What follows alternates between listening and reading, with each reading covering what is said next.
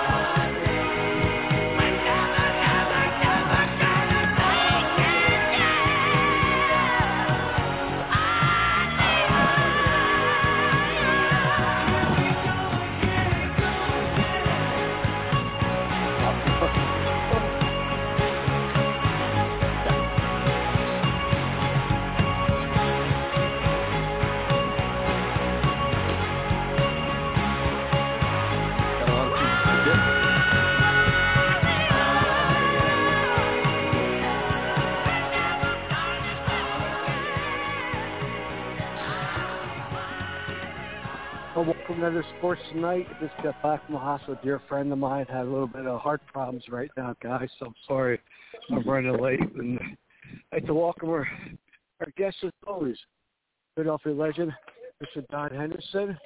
And as I try to find my car here, Roger Hendler, Roy Cummings, and Frank are always spinning it down. Gentlemen, good evening.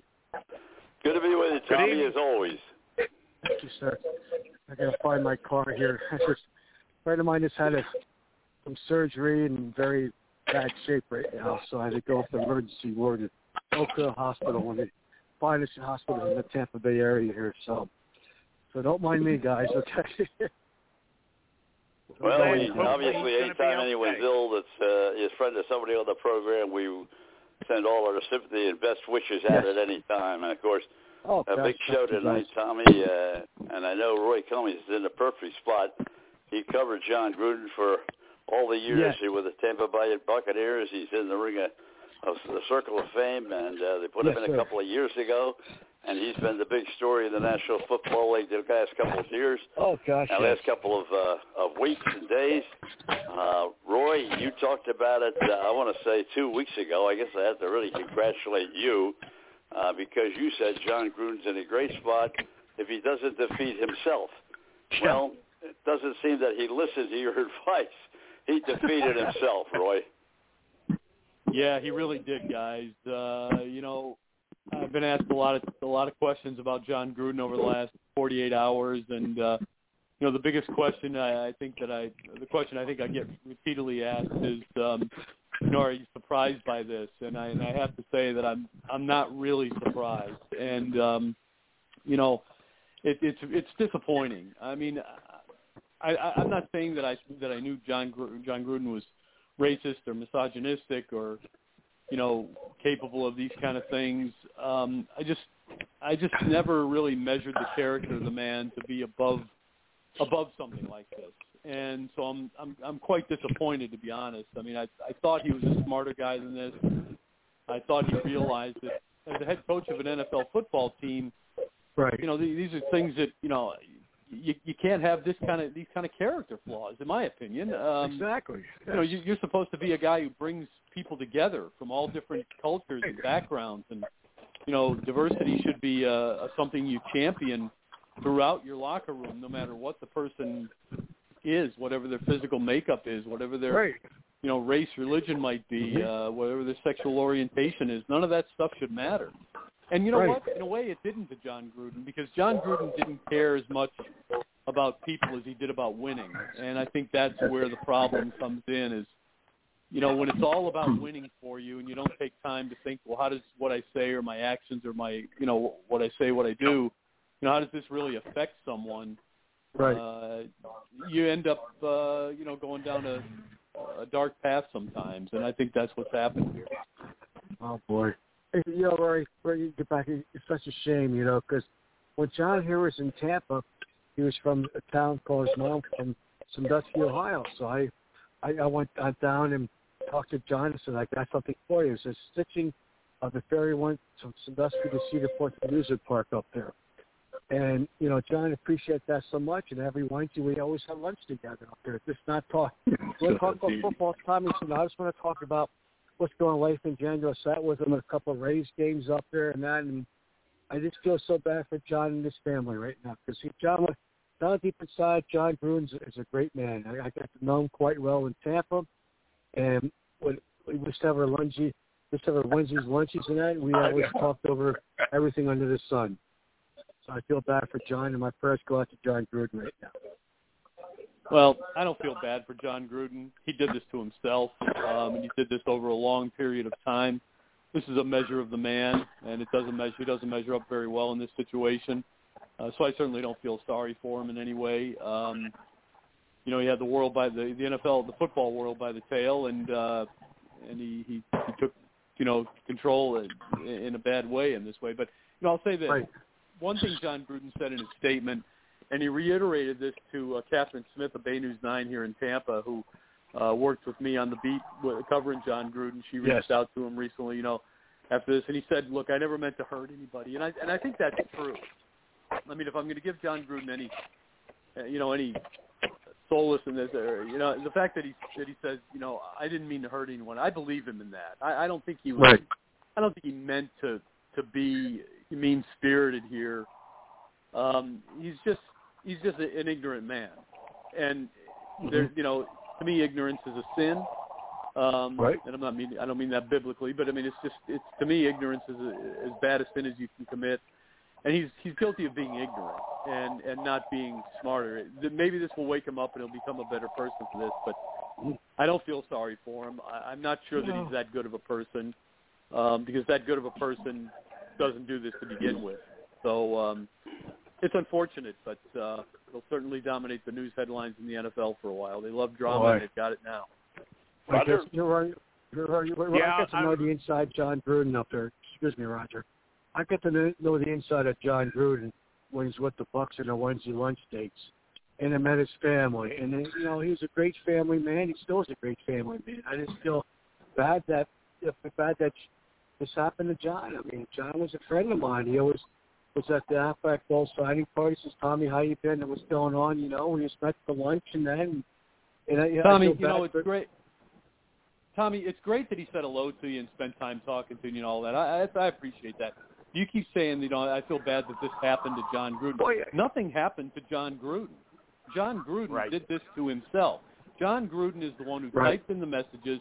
They came from some part of his soul, wherever it was, and it's not like he did it one time and that was it. We're talking about homophobic, misogynistic, anti-gay slurs,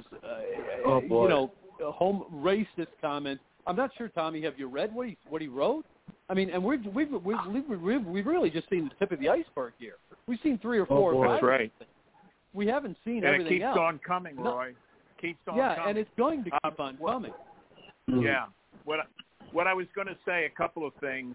Number one, when this first surfaced over the weekend, Sunday night, Mike Tirico made a very strong, supportive statement of John. You probably saw it on the pregame show on NBC, that he said he worked with him for 7 years doing Monday Night Football, and he never saw an ounce of him prejudiced or one way or another, racial issue. And so, I mean, I respect Mike Tirico. I think a lot of the things that I've read that he said, or he put in emails, I should say, it's what a lot of people thinks, but they don't say. I'm not saying everything, but that there's a lot of people in this world that would think of things, but they're not going to say it. Listen, I'm not a fan, and everybody knows it, of DeMaurice Smith. From the day of his first press conference at a Super Bowl when he became the executive director, I personally thought he was like a snake oil salesman.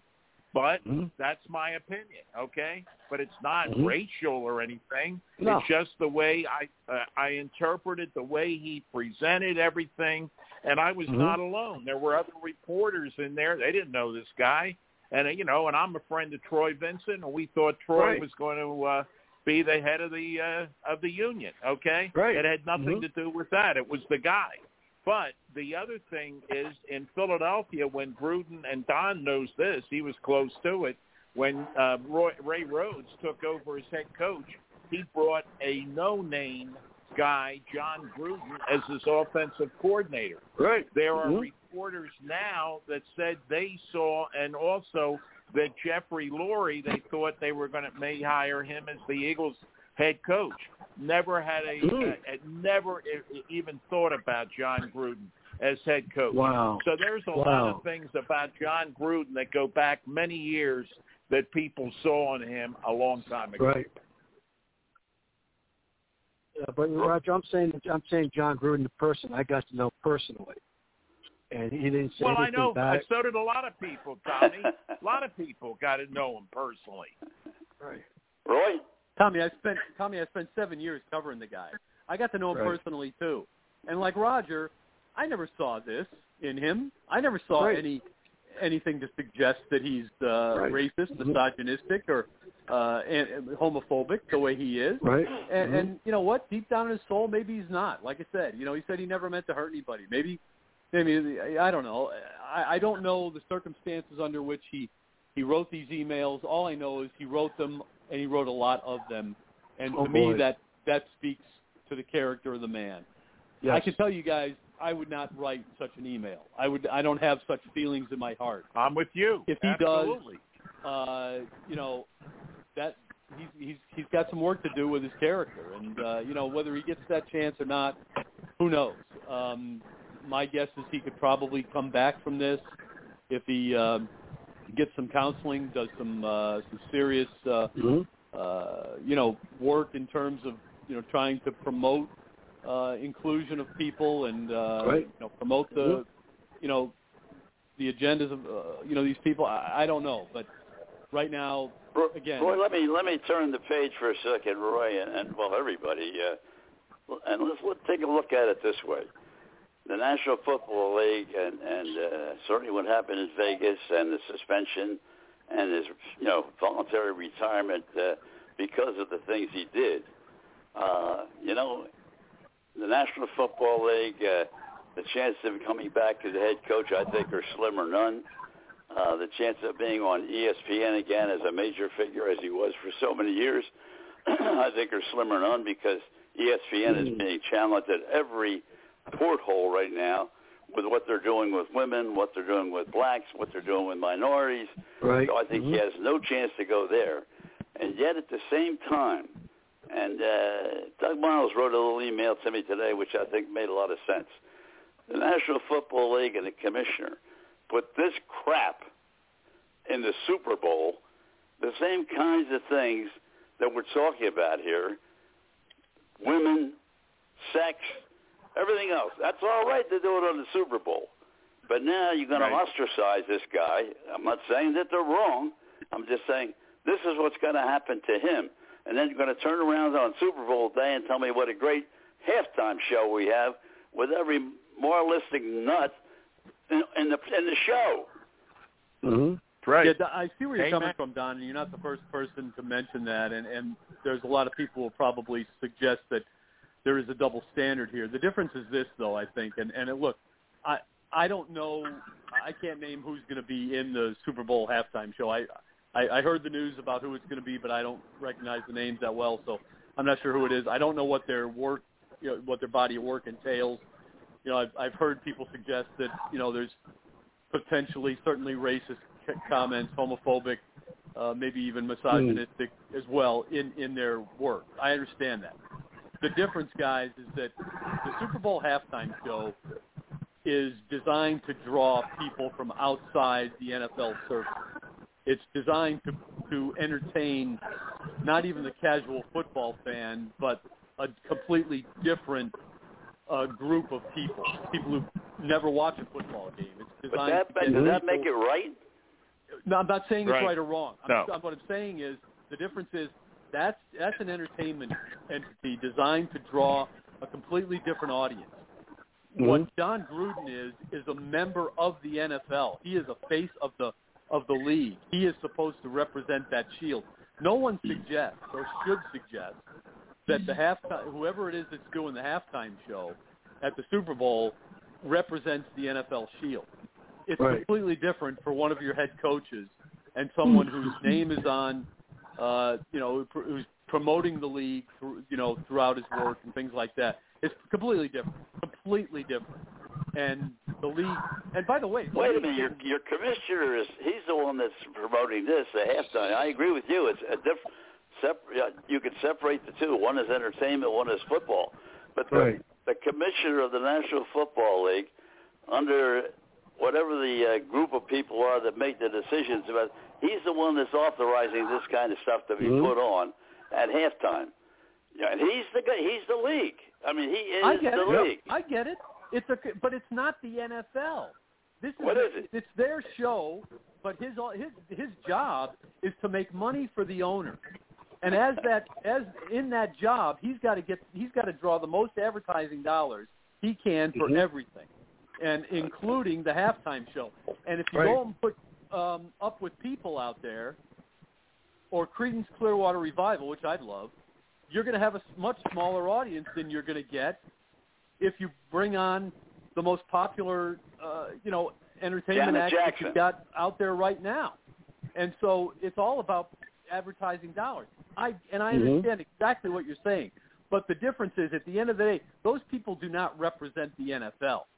They're going to be a halftime show during an NFL game, but they don't represent the league. And you can't have people in your league who think and talk and email this way. You can't have that if you're going to continue to survive at a time when the world is changing and people are going to have to be more accepting of people who are different than them. Well, I got my piece in, so I'll let the rest of you guys, and we'll change the subject. Go ahead, Roger. No, I was just going to say a lot of comparisons have been made, and I'll make a couple, to some of the players on what they've been through. For instance, we talked about this last week. Josh Gordon, what does he have? 5 suspensions, drugs, this, that, the other thing. And Andy Reid brings him back into the fold. Okay, Michael Vick, who I totally am supportive of, and Jeffrey Lurie and Andy giving him a second chance, he went to jail for, 2 years for what he did. But John Gruden's not going to go to jail, I don't think, for what he did, even though I totally disagree with it. But I agree with you, Roy, that he will not probably, and Don, he's not going to get another coaching job. But I disagree with you, Roy, about the halftime show. Yes, it's an entity in itself, but it represents the National Football League because they are the ones that are approving it. It's the commissioner approving it.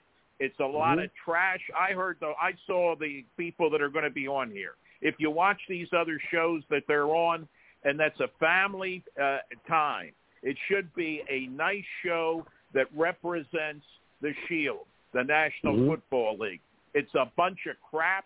It's something I refuse to watch. I'm in a different age group. Don's in a different age group. But I want to tell you, you can have a good show and not have trash. Exactly. Well, why don't we wait and see what they do in their show before we start criticizing it? We don't even know what songs they're going to play, what the show's going to look like, how they're going to dress. They have a history, Roy. They have a history.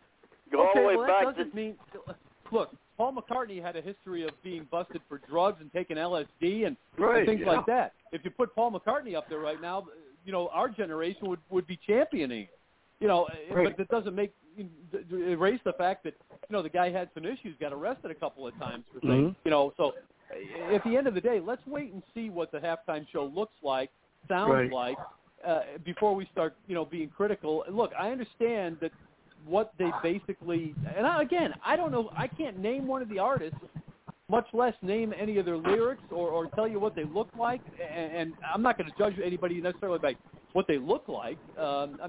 Let's face it, you could put a lot of people out there and suggest that, this is a little bit too risque or racy or whatever, however you want to call it for family TV at 9 o'clock at night, but let's wait and see what happens here. So, I'm not going to judge the halftime show just yet. And if you can't give me a lyric right now that you find horribly offensive, misogynistic, homophobic, or racist, well, then let's not start, beating up on the halftime show just yet. Sure, yeah, definitely. John Gruden did this to himself, guys. This has nothing to do with the halftime show. Exactly. No, I agree with you there, Roy, 100%. But I think it's a broad brush. You gotta look at the National Football League. You take the isolation of John Gruden and what he did to himself. You're 100% correct. But I think that it's been something that's been going on now for all the way back to the early days of the Super Bowl when they made the transition into some of these people that they put on. And it's continued and continued and continued. I don't mean to say it was just Janet Jackson or her brother or anybody, but it's been continuing with one worse show than the next in terms of how the younger generation are looking at a halftime show, because it's very sexually, to me, it's very sexually involved, and also this makes me feel a little uneasy if I have the kids there watching the show, look at that. They don't even notice it, I guess, but I do. And so let's go to a different topic. So pick something else out, Roger. Hockey. Well, we'll talk about baseball since the Rays got knocked off, and let's talk about that.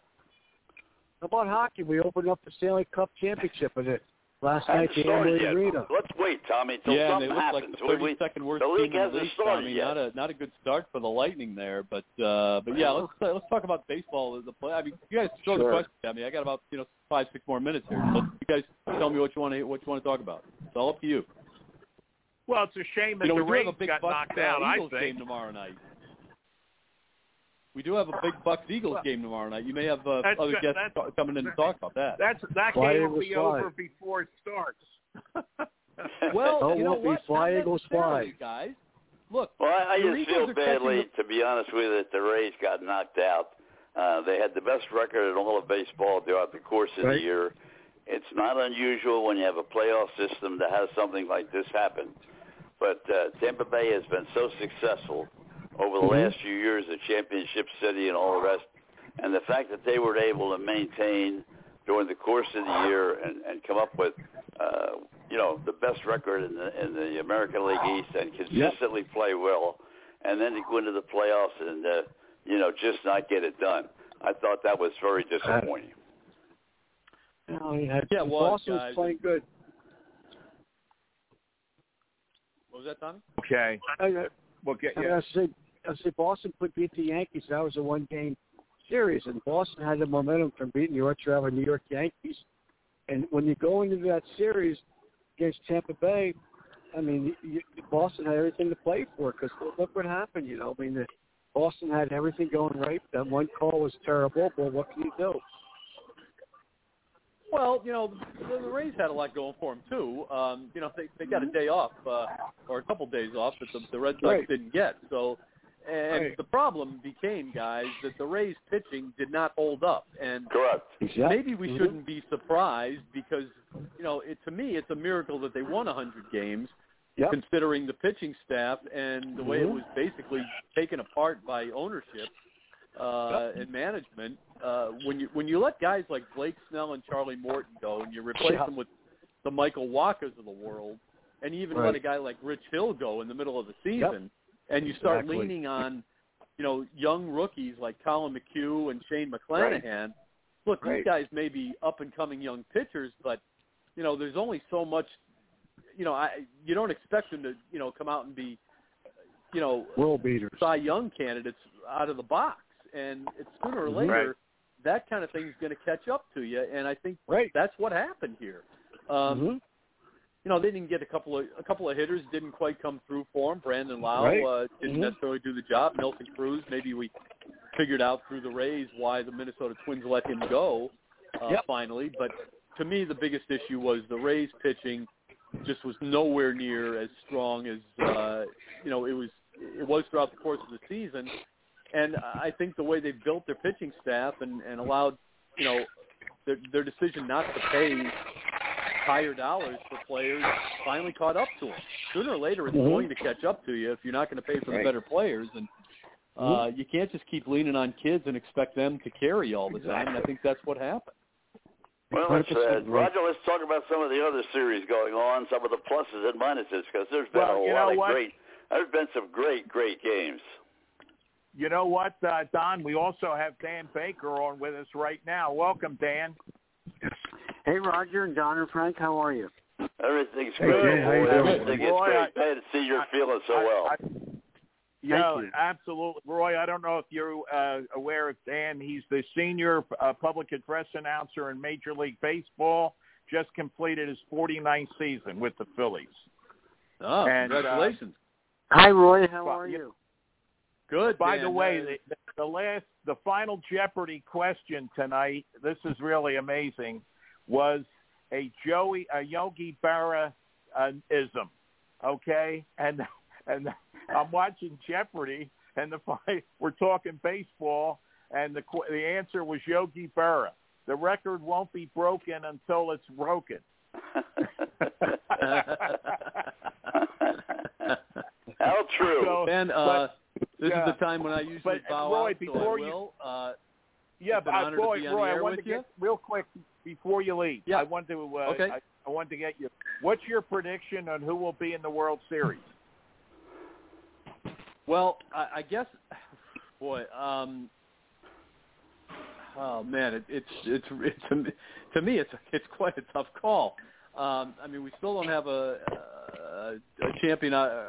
Nationally, we still don't know if the Giants or the Dodgers is going to go and take on Atlanta. I guess I get the feeling it's going to be San Francisco, and I think, Tom, you might be onto something as far as the Red Sox. They seem to be pretty strong right now, so I'll go with the Red Sox and the Giants. I think that'll be a great series. Should be. All right, Roger, thank you very much as always. Have a Go great get your week, dinner. Roy. Okay. Thanks. Take care. Have a great week. Thanks guys. Well, Dan, it's great to have you back, Dan. And after the Phillies' 81 games, at Citizens Bank Park. And how are you feeling? And how did everything go during the season for you? Well, professionally, it went very well. We were hoping that the Phillies could make the postseason, so that was a little disappointing. They did have a winning record, and so hopefully they're pointed in the right direction. Yes. Well, I'm sort of hopeful that the next couple of weeks we could have Larry Boewl on with us. He's always been so good on the show, and he and Charlie, of course, are having a lot of fun on that show that they're doing on TV on NBC Sports Philadelphia. And he can sort of give us a thumbnail sketch of what's happening. We're only looking on from the periphery, Dan, of what the Phillies have at minor league levels from A all the way up. We have really no idea. Everybody says the Philly system is not very good. But as you indicated, they did wind up, 2 games over 500. They lost that again for the playoffs for the longest period of time. All we can do is hope for the best, I guess. Yes. Well, I think Dave Dombrowski is going to make a difference. He's made a difference at just about every stop where he's been. And he's already made a few changes, replacing the farm director, player development guy. And I know owner, general managing partner John Middleton, and others feel that for the Phillies to be competitive over the long haul, they're going to have to draft and develop the majority of their players, and that has not been a strength, over the last decade, and that's why they have missed the playoffs for the last 10 years. But hopefully they can get back on track. There have been successful periods in the Phillies' history, late 60s and early 70s, and, drafting Mike Schmidt and Greg Luzinski and, of course, Larry Boehl, late 60s, and Bob Boone, and a lot of terrific players that were the foundation for 3 straight NL East Division champions, 76, 77, 78, winning over 100 games in both 76 and 77, 101 each. And then, of course, the eventual World Series champions. And, of course, they, along the way, acquired Gary Maddox and Vic McBride and Pete Rose. And Paul Owens did just a terrific job, not only of bringing along good young people. After all, Keith Moylan and Lonnie Smith, a couple of rookies were integral parts of that 1980 Phillies World Championship team, the first in the Phillies history. And then later on, of course, in the second great period of Phillies history, the 2007 through 2011 NL East champions, with Ryan Howard and Chase Utley and Jimmy Rollins and Cole Hamels and, Rule 5 draft signee Shane Victorino and free agent pickup Jason Wirth. What a great nucleus that was. I think Dave Dombrowski, Pat Gillick put together the final pieces for that 2008 World Series championship team, and then he was replaced. He retired, and Ruben Amaro Jr. was named GM going forward after that year. And I thought Ruben did a real good job. And this is a competitive, National League, and there's a lot of good teams out there right now. So, but I have a lot of faith that the Phillies are heading in the right direction. Tommy? Dan, welcome aboard, sir. It's always a pleasure and honor to have you on board, sir. But I remember that 2008 World Series when they played the Rays, and yes. I went up to Charlie Manuel and I said, first thing coming out of his mouth, he said, "Tommy, how's your golf game going?" I said, "Well, it's non-existent. I'm right here watching you guys hit batting practice." So it's good. But Dan, you're such a great asset for baseball and hear that magical voice again. I just thoroughly enjoyed my years in Philadelphia, listening to you on doing the PA and that, and it's a late yo-yo when you get da da da da da da da. Roger. Well, Dan, I know you had a great season with Greg Luzinski on the Bull Session again, and it's always good. You know, it's hard to believe. I was telling Dan, Don and I were talking about it, that Greg's grandson, Jax, is already out of West Point. Seems like yesterday he was starting at West Point, right?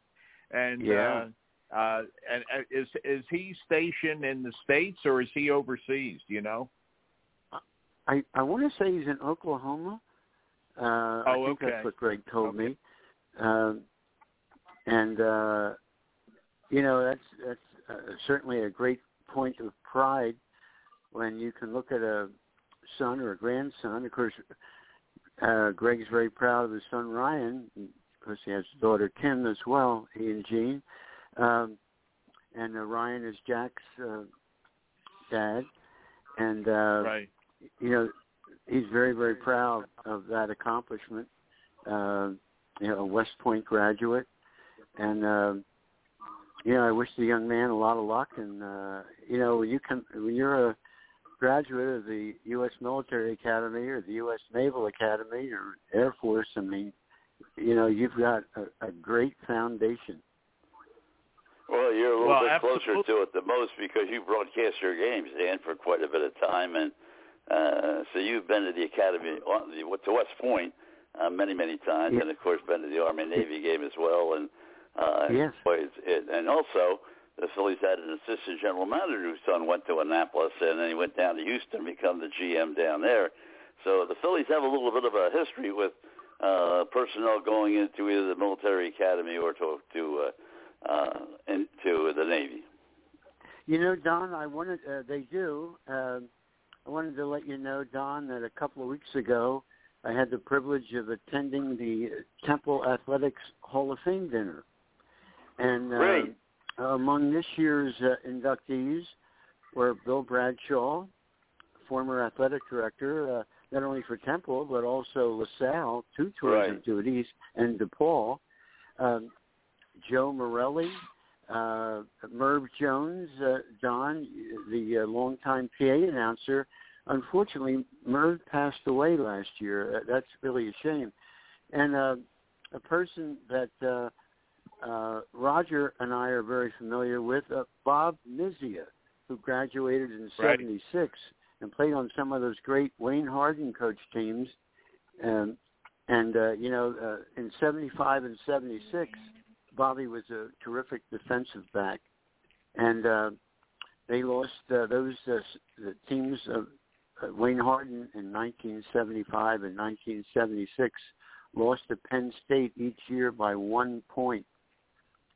Also, we could throw the name of Al Schreier in, Dan, because he was the one that really orchestrated that for so many years, such a big part of the Temple University program. And we used to kid Al a lot about the suitcase and all the rest of it, but his heart and soul was right there with the Temple Owls and the university. And that Hall of Fame dinner, year after year, he really took care of that, and just a terrific job.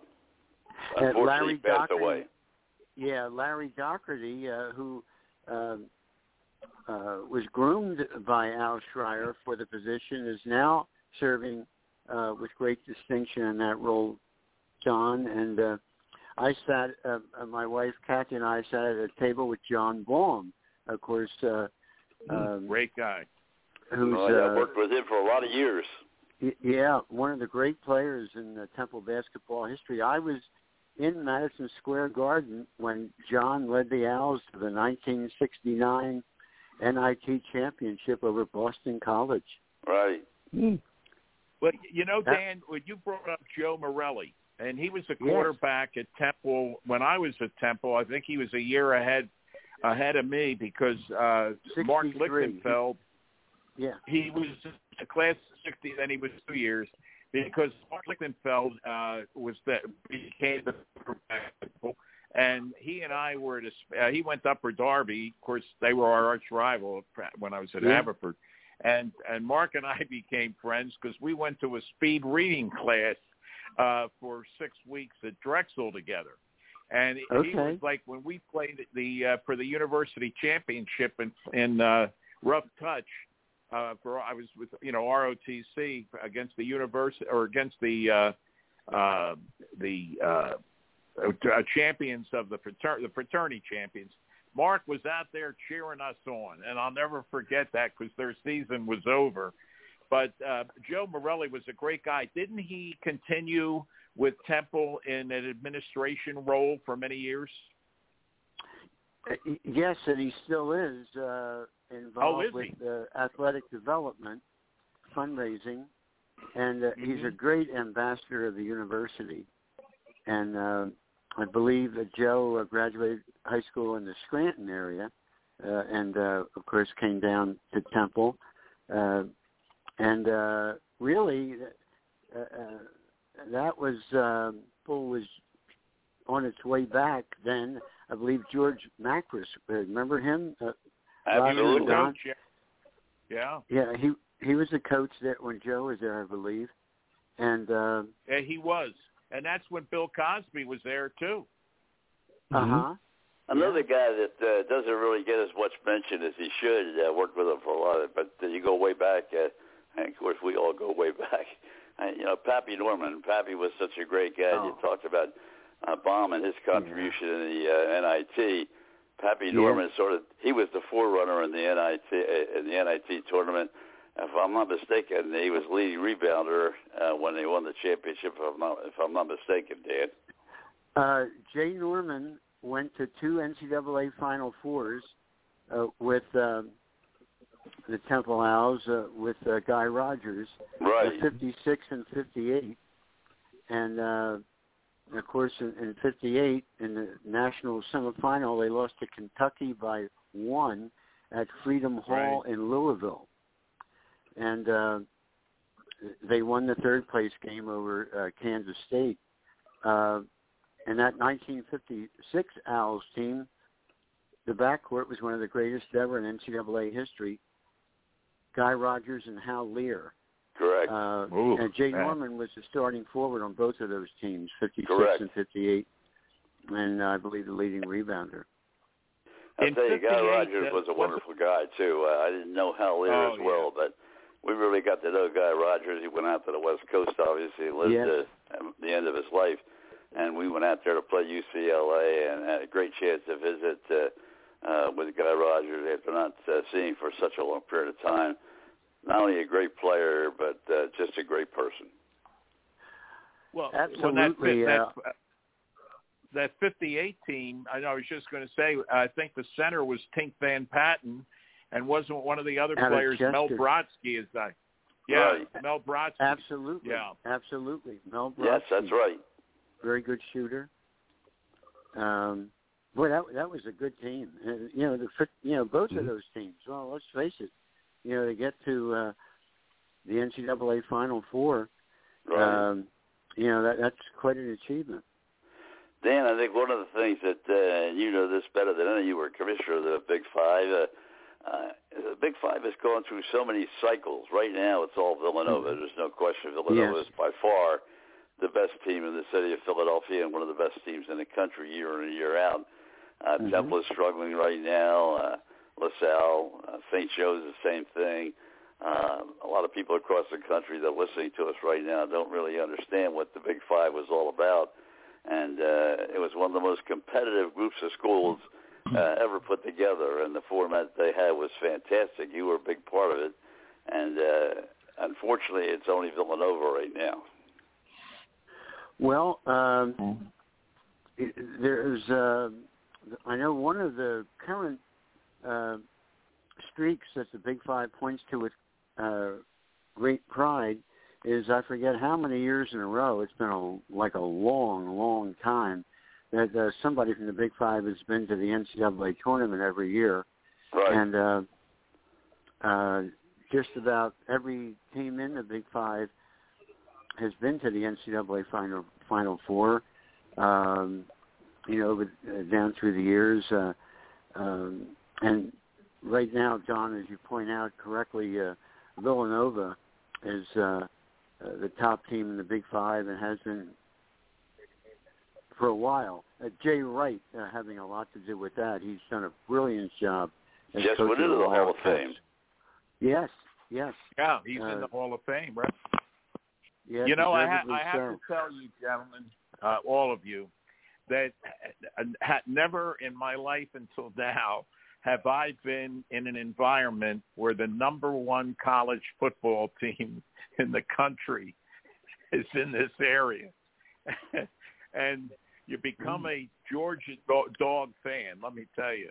But Dan, Don, Tommy and Frank, I have to tell you, when you look at a Division I Southeast Conference team and you see the administration of their athletic booster club, it's like a corporation.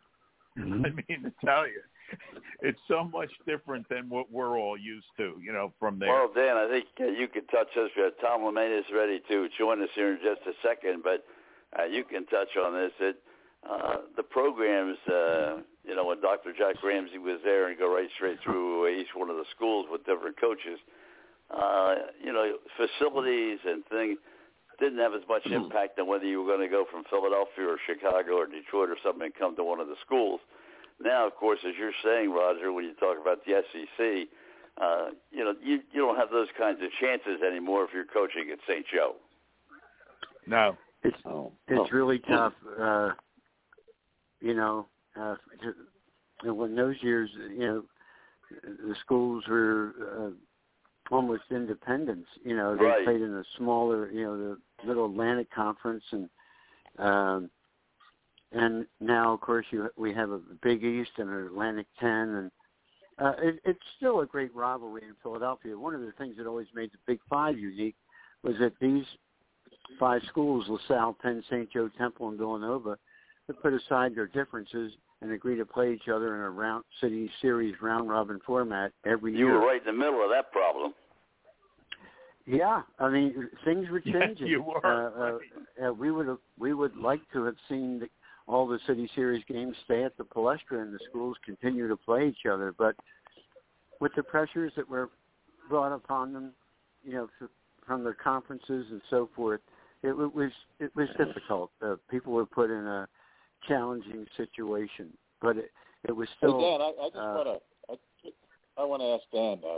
Dan, one thing I've always remarked about the Big Five: what other metropolitan area can put together five highly successful basketball programs within the city limits? I mean, that's the most unreal thing that I always look upon with the Big Five. Number one, yeah. And number two, how many NBA coaches have come out of the Big Five? Just start with Chuck Daly and McKinney and Dr. Jack. Those are the two things that always come to mind when I talk about the Big Five. To have that many successful basketball programs basically within the city limits. Villanova's outside, of course. But that to me is remarkable, to get that much talent to play in Philadelphia. Well, Tommy, let me interrupt for a second just to say the person you're listening to right now, Tom Lamaine, a figurehead in Philadelphia, both on radio and television, sports and weather. Tommy's done a little bit of everything, music as well, and been very involved in sports. And so as you talk about the Big Five, and the one thing I can say is that the only school that's kept about even with the Philadelphia minor programs has been Fordham. Fordham, you know all about Fordham, don't you, Tom? Yeah, I did everything at Fordham, but play for them. And the year we lost 18 games, I had the sneaks on. We had, well, that's another point I wanted to make, Don. When's the last time a powerhouse basketball team or any kind of a considerable basketball team has come out of New York City? I mean, you have to go back to St. John's. I mean, that's another, when you compare. St. John's, not since St. John's. They're the last, in fact, the last time I think they played in a tournament, we played them down at Richmond and that's going to be 25 years ago. I don't remember. Although they are going to have a great team, and I shouldn't say great team, but they're going to have a very good team this year. Well, and Dan, you've seen it all. You've seen all these teams, not only from Philadelphia, but as Tommy mentioned, the New York teams and all, and everybody's going through a cycle. That's it. Well, Leroy Ellis was playing for St. John's, about the time I was at Fordham. And we're on the bus coming home from a 76ers game, the last game of the season. And Leroy Ellis wasn't too much of a talker, he's kind of a low-key guy. He got up in the middle of the bus and made an announcement. He said, I want you to know that we have somebody very important on this bus, Tom Lamaine. He not only holds the record for the most losses at his college, 18 in one season, he now owns the professional NBA record for broadcasting the most losses in the NBA. And I said, I don't know if this is one to be proud of, but Bill Campbell said to me, son, after the 9 and 73 year, Bill Campbell said to me, if you can do this, and get through 9 and 73 year, everything else is downhill. Fellas, don't forget Rafferty coming out of LaSalle, too. He made a name for himself. Well, that's what I mean, Don. I mean, something else you have to bring up with Tom Lamaine is his service to this country. Oh, yeah. You think of the people we had to be thankful for. Tom Lamaine is certainly one of them, and famous pilot, and he's got a great Jerry Coleman story for you that I know he'll tell you tonight. Thank you, Dan. That's of all the things I've done in my life, the proudest thing I've ever done is serve my country. That's for sure. Thank you, Dan, for calling it. Amen. Amen. Thank you. No question. Well, Dan, we won't keep you. We appreciate it, and Godspeed. And you sound great, and prayers are answered. And you're just going to continue on to a full recovery. Thank you very much. Dan, anytime you're kind enough to come on with us, we appreciate it, and all the best to you. And let's hope that the Phillies can turn that corner, as you said. Dabrowski can make a significant move over the winter and see what can happen. But thank you so very, very much. Thank you, Dan. Thank you, guys. Thanks, Dan. Have a great night, Take everybody. care, Dan. God bless. Thank you. All right, Bye. now, Tommy, you've been wanting to get into hockey since about 7:30 tonight. Now's your time because Tom Lamaine is our representative in Philadelphia, Pennsylvania. He may have played at Fordham, but that was basketball. But now he's become very, very involved with the Philadelphia Flyers and the National Hockey League. So, Tommy started off. Oh.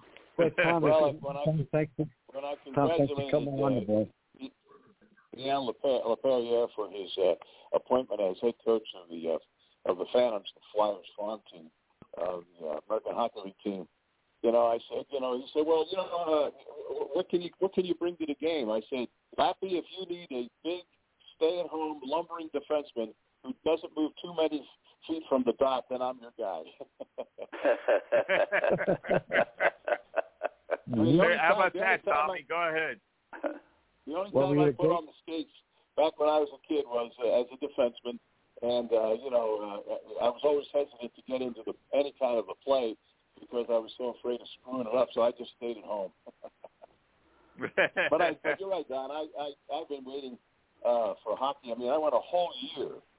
I mean, people say, well, that's a big deal, right? Yeah, to me it was a big deal to go a whole year without going to a hockey game after having gone to just about every game in the last how many years I've been going to hockey games, especially, in addition to when I was on the road with the Flyers when I was covering the Flyers and, got to see all the Canadian cities, which I never probably would have gone to if it had not been for hockey and for traveling with the Flyers and being in places like Winnipeg, Edmonton, Vancouver, and Calgary. I mean, it was just a great experience. And I've always said this, Don, and I'll say it again. Of all the professional teams I've covered in my sports career, the hockey guys are the best. They don't. First of all, they'll give you an honest answer. They don't. They stay away from the usual locker room talk. And if there are tougher human beings on the planet Earth than hockey players, I don't know where they are. That's right. Well, Tommy, 365 days ago, approximately, when the season was opening for the 20 season, you were very, very optimistic about the Philadelphia Flyers. You were really exuberant about their goaltending. Things did not happen as you anticipated. So what do you look at now? What changes have they made? And what do you look at now that's going to make them more competitive? The Rangers have gotten better. The Islanders have gotten better. And the other thing I'd like you to touch on is the schedule, because now we're back to the National Hockey League as used. They're going to go to the West Coast. They're going to do all the things they couldn't do because of the pandemic. Well, first of all, Don, last season, I just put an asterisk on that last season. I just put that out of mind. It was just an anomaly to hockey. I mean, taking nothing away from Tampa Bay for winning a cup. Thank you. But to answer your question about the Rangers got tougher. They got better in ways that they have a little bit of an edge, and if only because I just think the new coach for the New York Rangers, he's earned his stripes, and to me, he's one of the top 3 coaches in the league. And number 2, you mentioned the Islanders. If there's a better coach than Barry Trotz, I don't know where he is. Mm-hmm. And the Islanders, they're just good. I mean, I think they're the Stanley Cup odds-on favorite in my book. Anyway, they almost made it last year, but like I said, last year was an anomaly. And it's a tough division. Washington is Washington, and Peter Lavier's, got the same cast of characters in there to see what he can do with them. But Philadelphia, they finally got, I think they're developing what I've always said the Flyers need, and that is a sniper. Flyers do not have a scorer. And I think Joel Farabee is the guy who can be the sniper that for a long time the Flyers have been looking for. And one of the best trades all year long, over the offseason or ever, was the Flyers getting Capt. I mean, I went talking to a front office guy for the Flyers, and I won't mention his name, some time ago, and I said, look, I know the tampering rules and everything, and this conversation never took place, but is there any chance you can get Cam from pry him loose from Columbus and get him over here? And he's playing with his former line mate. I think those 2 guys are going to make a big difference as far as scoring for the Flyers. That's what they needed, a scorer. And Cam, like I said, he is a shoot-first mentality hockey player. And, as much as Philadelphia and a lot of the fans and the team have a debt of gratitude to Jake Voracek, you have switched a guy who plays an entirely different game. As I mentioned, Cam is a shoot-first guy, and, Jake was a pass-first guy. And even though it's early in the season, I mentioned to one of the front office guys of the Flyers, I said, Cam Atkinson is leading the Flyers in scoring right now. I said, was Jake Voracek ever in that position? And for all that Jake did, I mean, don't get me wrong, one of the great trades was getting him over from Columbus in the first place. That was one of the steals that Paul Homer pulled off, and it's just to me, it's a shoot first mentality that the Flyers have needed, and I think they have that in number 89. And as I mentioned before, I think Joel Farabee is he's 20-something. I think he's the upcoming sniper that the Flyers have needed for a long time. They just need to get scoring. Wow. I think they've improved. They weren't very good on defense, as a matter of fact, but I think they've improved that with a couple of veteran backliners that will certainly help with the defense. Roger? Yeah, I was going to say, Tom, that TNT, Tommy, this is for you too, Tom Gilbert. TNT starts their hockey coverage tonight, and I just flipped it, and it's the Rangers and the Caps from D.C., and you were talking about the Rangers, Tom, that it'll be interesting to see how they do, and also to see great how expectations, hockey Roger. They have great expectations for the Rangers. Yeah. Well, but it's going to be interesting to see the difference between the new coverage with TNT, ESPN versus NBC. And, of course, Charles Barkley's going to be involved in the TNT. But the one that I really found interesting was I picked up on this. TNT's bio on Keith Jones, who's going to be doing the ice reporting now, said that he's part of the morning team on 610. And I sent this to Angelo. He thought it was hilarious. And I said, yeah, because if people try to listen to you on 610, they're going to get the Black News Network.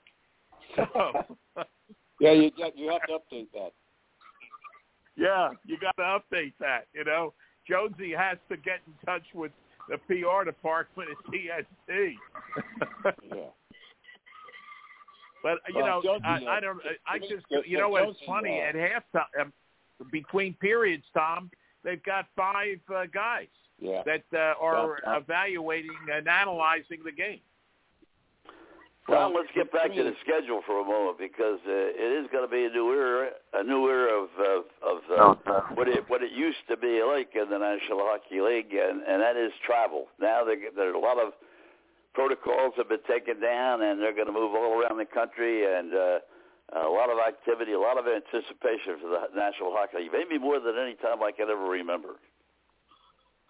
Well, they just relaxed the travel ban for Canada, so you can go across the Canadian border and see a hockey game now, just as a regular guy.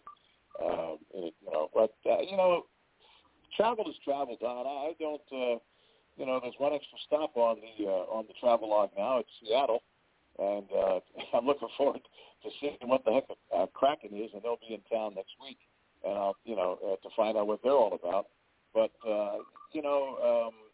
it's I don't think there's really much difference in the travel. I mean, except for now that the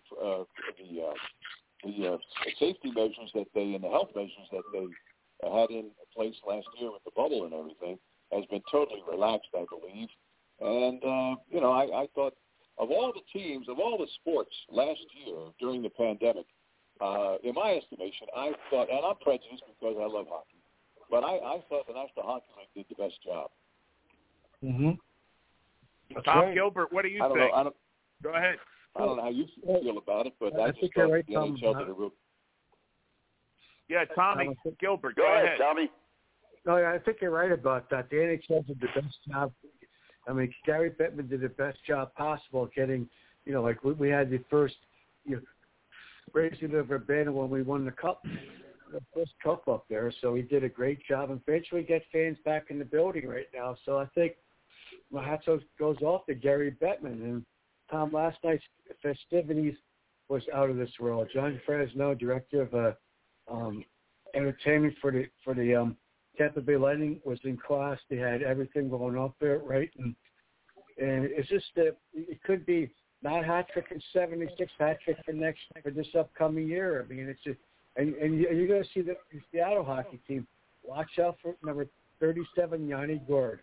Yanni Gourde's a great player, a great young talent. Oh, we hate to lose Yanni Gourde, but we lost an expansion draft. And Todd Lewicki, who came under with Jeff Finnick, is a head guy out there now. So and it's going to be interesting. Tampa Bay lost 6-2 to Pittsburgh. The one game is going to make a season. Lightning's still strong up front, and we're still going to be in the cup. It will still be the cup team to beat in the Stanley Cup for the Stanley Cup this year. But Tom, thinking of you a lot. I mean, all the fans are going into the building. I stepped outside my office down there, and there was a Stanley Cup, and I went up, and I'm like, oh, my God, there it is again. It was mesmerized by it, but the only one bad thing was there, Barry Melrose. And he knocked the light. He was coach when he fired John Tortorella. Barry Melrose was there, and he said Marty St. Louis is not a good hockey player. And you know that Rick Tocchet took his job after Mr. Melrose got fired up there. It was a great opening night. Well, the cup was there again. I was happy with that. It was a good opening night, and it's good to see that Tampa was getting some fans, which you can't say when you go to one of their baseball games. I mean, that's to me, that's an embarrassment. I mean, here's a team World Series champions, always a winner, and that way outdated stadium that they play in. Oh, terrible! It's and to be fair, I think and Don Henderson, you can jump in on this as much as anybody. To me, Florida is not a summertime baseball market. It's summer. I mean, you're going to get you're going to total up the total attendance for spring training games in Florida in the Grapefruit League, and I would guess that it's going to be pretty close to the total amount of people who come to a Tampa Bay Rays regular season game.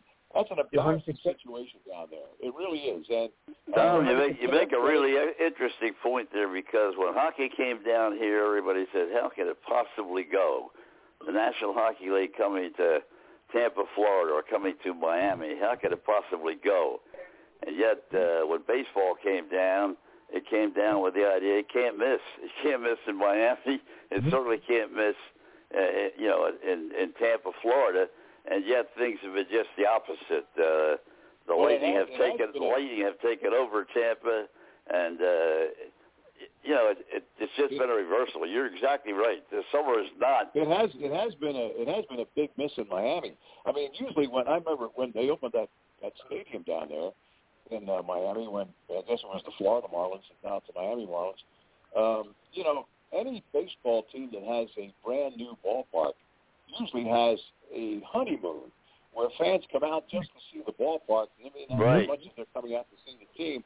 I don't think that they ever had a honeymoon with that new stadium down in Miami, and that's another embarrassing. I mean, it continues today. I mean, those games that are played in Miami. I mean, a guy in left field can make a statement or yell something out in deep left field, and that thing will echo all the way through the arena down there in Miami, and you'll be able to hear it as clear as if he was right on top of the microphone.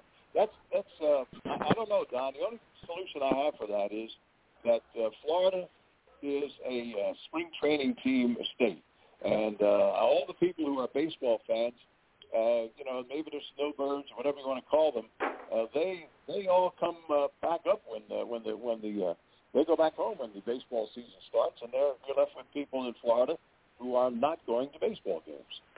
Well, the problem, Tommy, is, and you know probably as well as anybody, and Roger as well, we're in a different age category, but most of the people in the summertime that are down here, and I'm not going to say they're all senior citizens, but a great majority of them are in the late 40s, 50s, 60s, 70s, whatever. Well, it's very difficult to get them to leave their house at 5 o'clock in the evening, drive all the way down to the ballpark, even if it's only a half hour or 45 minutes away, stay there for 3 hours, and then drive home in the dark. They just don't want to do it. And all the games are on television. There's no reason for them to leave the house. They stay home. They watch the game. Not that they don't enjoy the games, not that they're not fans of the sport. Certainly the Rays have a tremendous following on television. But the truth is, and we're in Sarasota, and I'm only 45 minutes from the ballpark. And I'm going to tell you, very few people in Sarasota will go out at 5 o'clock at night and drive up to Tampa to see a game because they don't want to drive back at 11 o'clock at night. Exactly. Well, there's the problem, Don. There it is. Throw that into the mix that I gave you about why Florida is not a summertime baseball state. And you're right about that. And, but spring training, Don, I mean, I went to the Yankees-Phillies game. The Yankees and the Phillies played a spring training game at Clearwater, and I think it was the first time in a long time that the two World Series teams played a spring training game. Think about it. It doesn't happen very often because most of the times one team is from the Arizona spring training or somewhere else, but they're not in Florida. And, I had tickets for that game. And, as I walked into to the park in Clearwater, people were offering $80 to $100 for my tickets. Hey, I mean, the Yankees and the Phillies playing in a spring training game, but it was sold. They could have sold. I don't know how many fans they get. Clearwater, maybe 15 at max. They could have. Look the way I looked at it. They could have had maybe 40,000 people for a spring training game. But then again, was the Yankees and the Phillies right after the 2009 World Series. Yeah, but Tommy, you have to remember, too, that every single Yankee game or Red Sox game, and Red Sox, of course, down in Fort Myers, but the big teams that we remember, we're talking about now, the Red Sox and the Yankees are probably the two. You're paying a premium price for a spring training game in Sarasota, Florida, when they're playing the Baltimore Orioles, who can't win 55 games in a season, and they're paying a premium price to see them play, just like you're saying. Who the hell would pay $100 to see a spring training game? But they do it. Well, as I said, Don, a couple of months ago, I said, I want you to do this now. I want you to cross that Santee River next spring and go watch those Pittsburgh Pirates. Give them some love down there. You know what I mean? Pirates are in a bad shape right now. It's going to be a while before they're a successful franchise. But you are close to their spring training facility down there, I'm sure, right? You know, across the Santee River, and you're there. Right. Well, 19's a little tough, but obviously for me, I'm only 10 minutes from Pirate Camp and over in Bradenton. And here in Sarasota, I'm only 5 minutes from the ballpark at Smith Stadium. Well, and, of course, I want to go south, and now with the Red Sox, bringing their big complex down here, spending millions and millions of dollars. Baseball's right in your backyard. I mean, spring training is just a phenomenon down here. Well, how much are tickets for the Pirates spring training games? Well, you won't have any trouble Don getting a never seat. had to pay. He gets a press box pass. Excuse me, Mr. Lamaine. Roger, go ahead. Mr. Lamaine, I'm looking at the Caps are up 1-0, Tom, and against the Rangers. It's early, but the best team I think the best team in that division, which to me is the toughest division in hockey, is still the New York Islanders. You've got to show me something that tells me differently. And they got the best coach too. Without a doubt. That's what you said. Away. Yeah. He's when they Washington, I can't believe they let him go. I mean he wins the cup and then they lowball him for a salary. And of course he goes, I'm embarrassed that you at the number you're throwing out. I just won the Stanley Cup for you. And I watched, as you mentioned, Tom, you watched the Tampa Bay Lightning with their ceremony last night, raising the Panther flag and getting the cup and everything. But when the Washington Capitals did their ceremony after they had won the Stanley Cup with Barry Trotz as the coach, he was hardly mentioned that night. They didn't even throw him a bouquet, and I mean that's total disrespect for a guy. First of all, he brought you the cup. I mean, he came in and took over a Washington Capitals team that basically had the same roster, the same players that they had at least 3 years prior to Barry Trotz coming in. He took the same players on that team and won a Stanley Cup for them. And he's been on the doorstep, Tommy. The last couple of years, just hadn't been able to push that last goal to win it. Well, yeah, you mean the Capitals? No, I'm talking about the Islanders. The Islanders. I don't see any holes in the Islanders at all. I mean, they finally got their goalie situation squared away, and Barry Trotz just knows how to win games. And if the Islanders win that division by say 4 points or even closer than that, maybe if it is that close, to me that would mean that they would have won any other division by 20 points. That's how good. That's how far and above they are. No, really.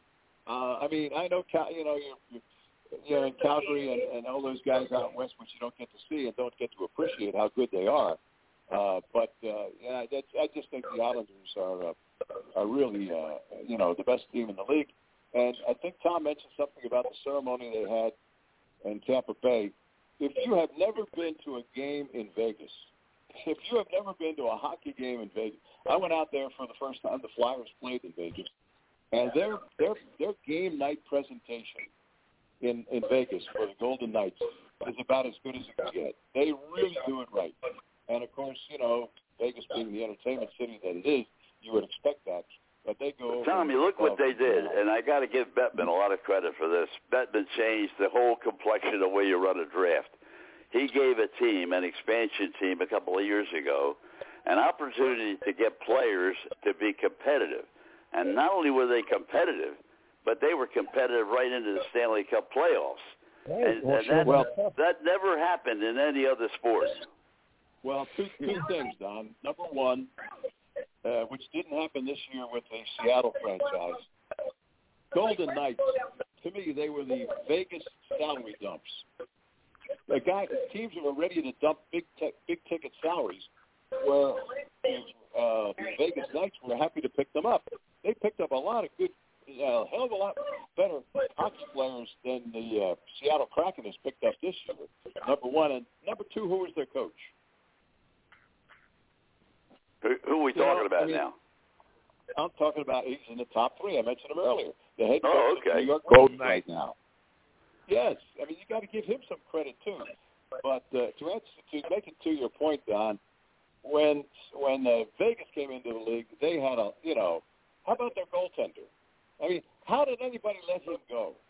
I mean, that's a salary dump. That was the only thing that really enabled. But Tommy, let me add this. It was all Bedman. Bedman, he's the one that led the way in the changing the way that's going to be drafted. You couldn't just give players to teams that stunk and make them be losers for 10 years and not even be a competitive in the city, like the National Football League does, like everybody in baseball does. I mean, he had a different formula, and the formula was correct.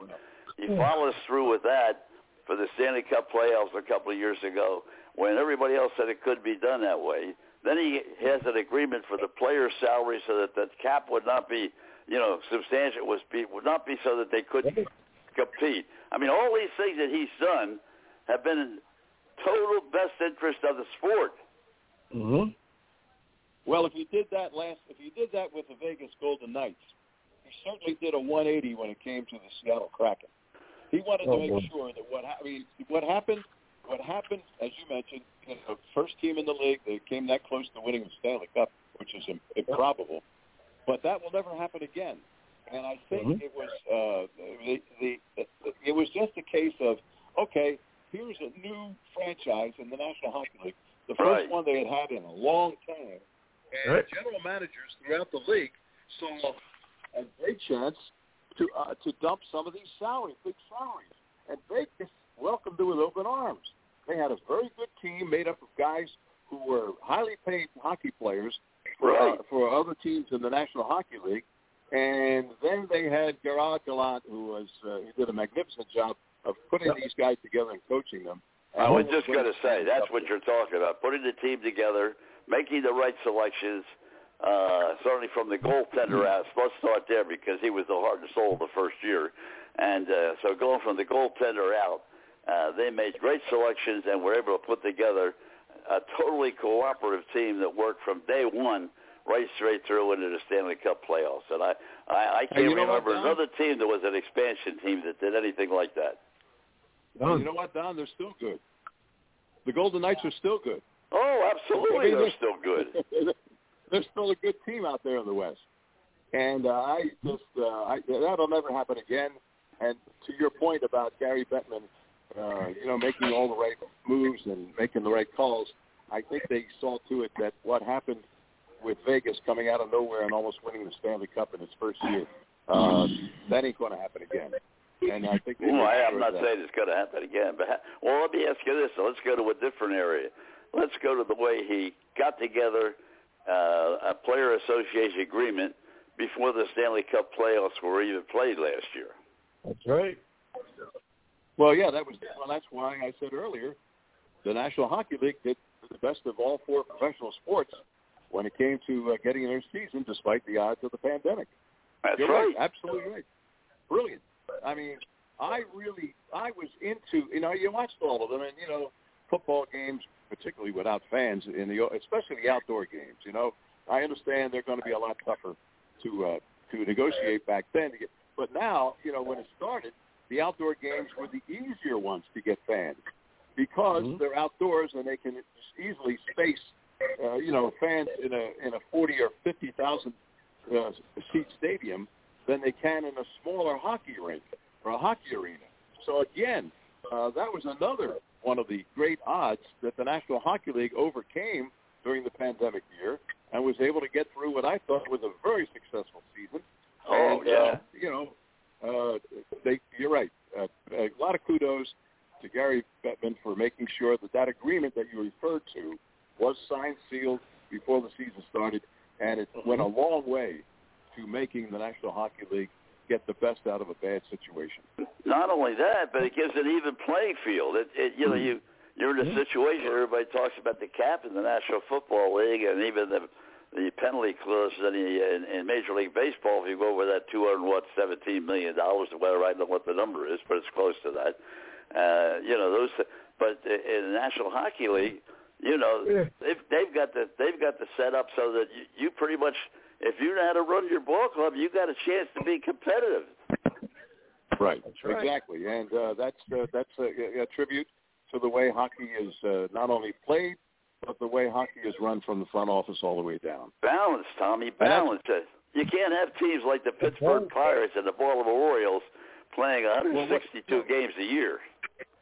But not only that, but Don, what sport? Now, honestly, coming into the season, although I mentioned that I think the Islanders are the odds-on favorites, but how many professional leagues can say what the National Hockey League can say this year? There's at least 15 teams that could win the Stanley Cup this year. That's right. I mean, how many can't say that in baseball?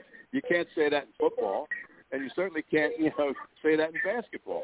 Because basketball is kind of top-loaded, with players who are running the league. By the way, and say, well, Tom Brady to a degree ran things down in Tampa Bay. He is the general manager down there.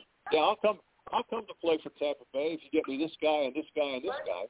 And and LeBron James did the same thing with the Lakers. And and Harden and those guys basically did the same thing with the Brooklyn Nets.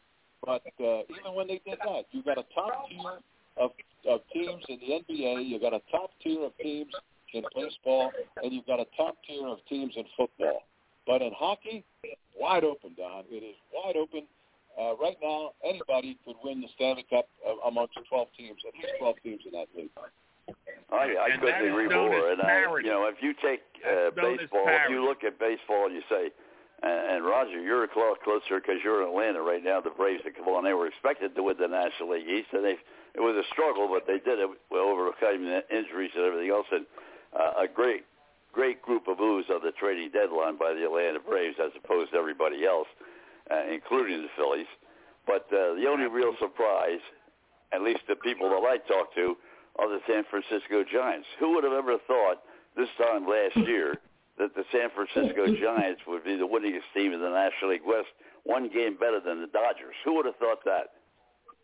With Gabe Kapler as manager. Yeah. You got to think that maybe they had the wherewithal to do that in a couple of previous years. I mean, the Giants have always had a good team. It's just that the Dodgers had a better team. And, the competition, you got one team that wins 105 games, 103 games.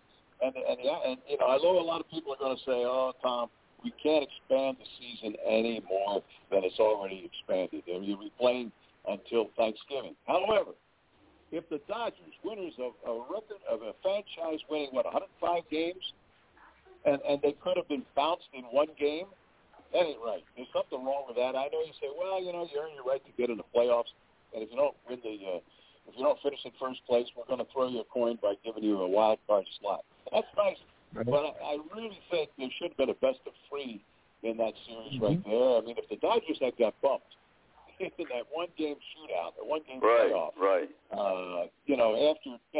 it'll go down in history. Say, what team had a franchise record of wins as old as a franchise as the Dodgers are, for instance, to make that point, and got eliminated in the playoffs in one game? Several years from now, people are going to say, what, that really happened? If it happened, if it had happened. And they're going to say, yeah, that really happened, and in this case, this year it could have happened. So, if you're going to have the wild card, the best of three, somebody said the opening round should have been the best of seven because it's the best of five. I don't know. You can't expand it But the problem with that, Tom, you're not going to be playing baseball until December. I mean, they got to find a better way to do it. Either shorten the regular season and then extend the early parts of the playoffs. I mean, let's face it. In this day and era, everybody wants to see a playoff game. It's a playoff game. We're going to get into the playoffs, even if it's only a one-game playoff. You know, that's the star at the end of the season. We're going to get into the playoffs. Well, you know, I did a show with Billy Wardell yesterday. Your good friend, my good friend.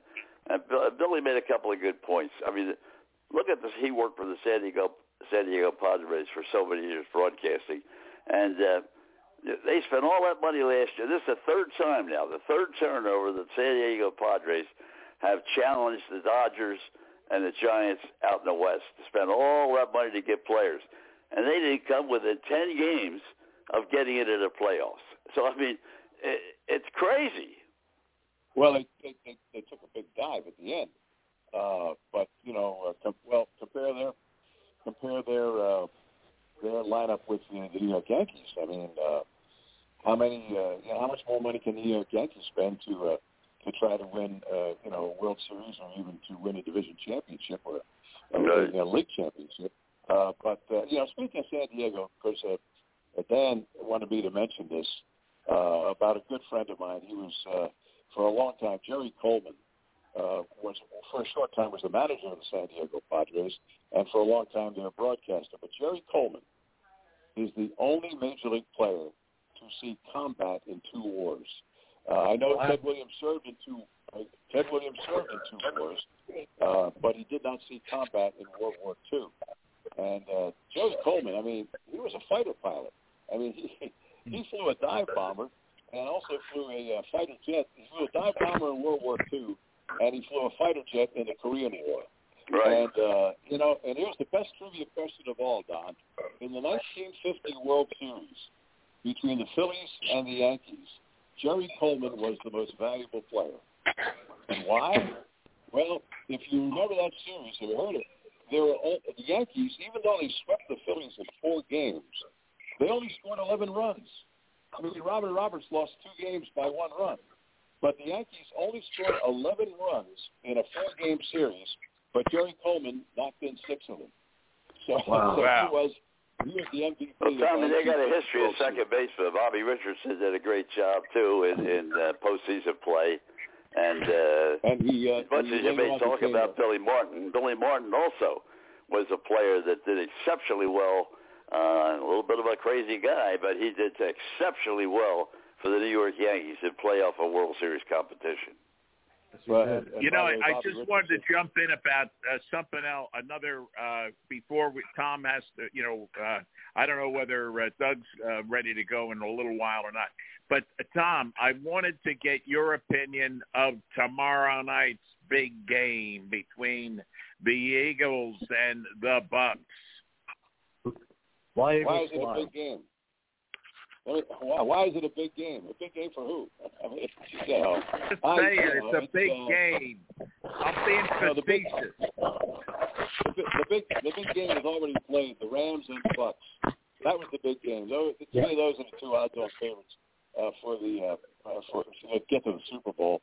I'm just surprised that I think that Sirianni, the new head coach for the Eagles, I think he's going to continue to be out-coached.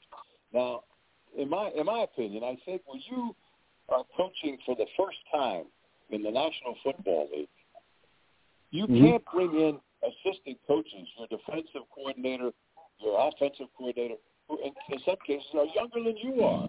You have to have a guy who has been in the league for a while, so that in a tight situation or a situation where you have to make a call, you can lean on that guy to say, what do you think we should do in this case? But when the guy is younger than you are and has no more experience in the NFL than you do, you're overmatched right off the top. And the best example I can think of in basketball, and I mentioned the Big Five. Tommy, I got interrupted because Doug Hamilton is ready to go. And first of all, again, thank you very much between you and Dan Baker. The last hour has been a terrific hour. And Go Bolts. BL, always good to talk to you. All right. And how about our friend Tom? How about our friend Tom Williams, the press box is in his name now at Ocean City High School. Well, it should be because the press box is the only thing older than Tom.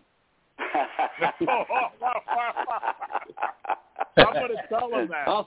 See you guys later. Tom Lamaine, thank you very, very much. Always a pleasure.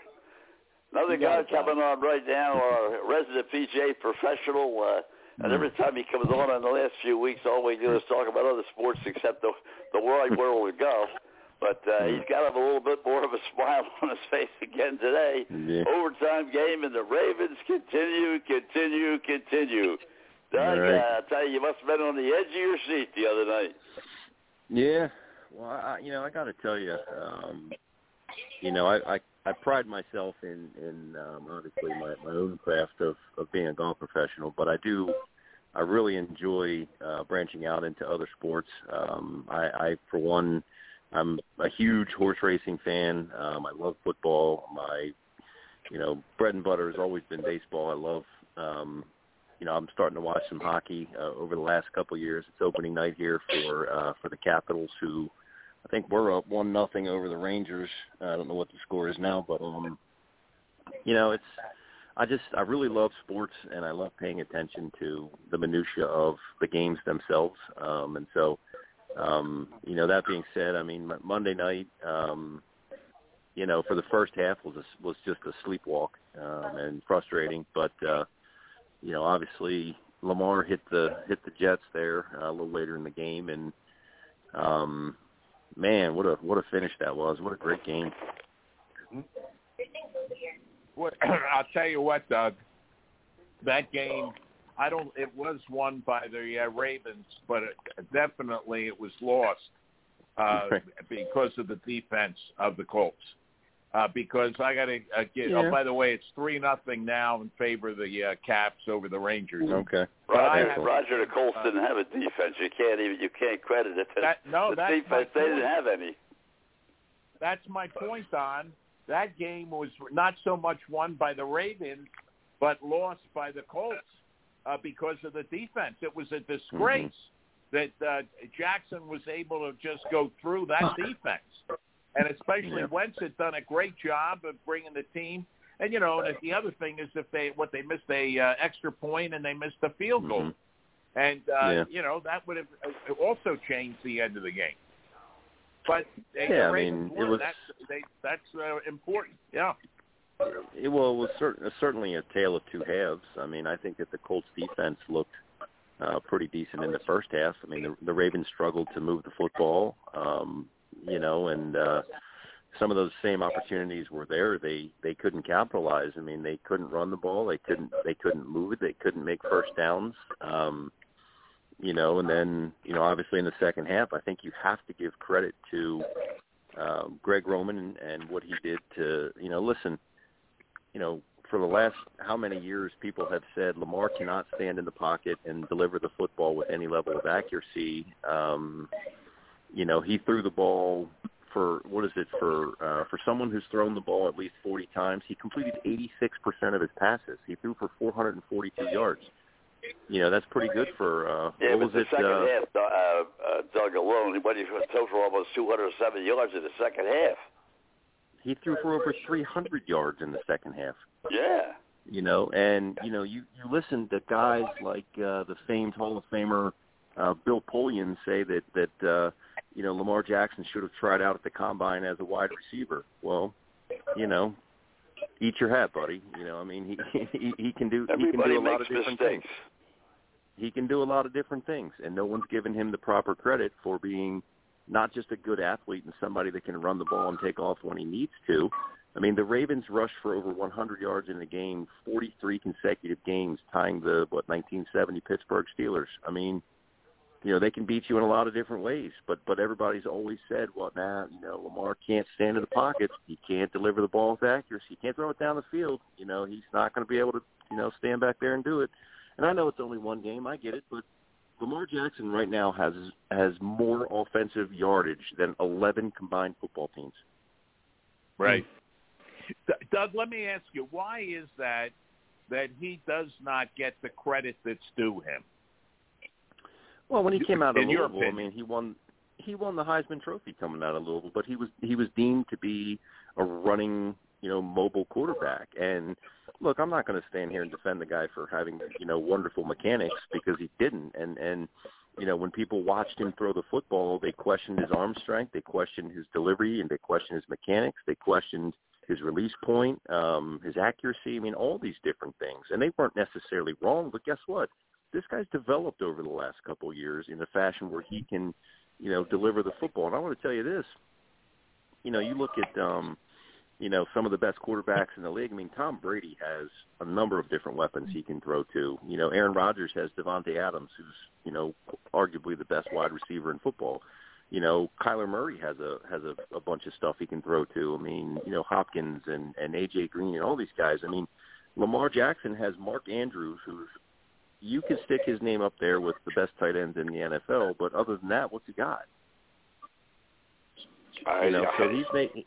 Certainly no names. I mean, you're right. Exactly right. They're not name players that we could say right off the top of our head. Well, this guy, ranks 5 or 6 or 7 in the National Hockey League as far as wide receivers are concerned. Right. But at the same time, you may name, as you just did, name 1 or 2 really outstanding receivers with each one of those quarterbacks. But at the same time, you're still talking about a differential of maybe, 5%? I mean, these guys are all so good that, they may not be stars in that sense, right, but they're still great receivers.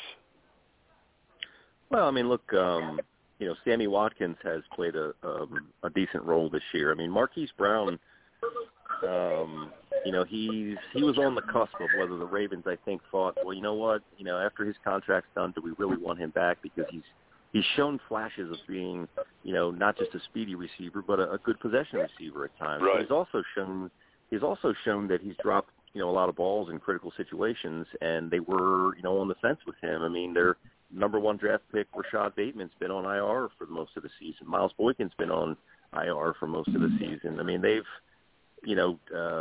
had to make do with what they've had. I mean, they have a backfield that has, guys in it that were really good like 6 years ago. But their offensive line is a patchwork. They've had all kinds of injuries and been in a deficit position. They could easily be 0-5. They could easily be 5-0. So I mean, they've gotten it done. Mm-hmm. Tommy, where are you here, Tom? I'm right here, guys.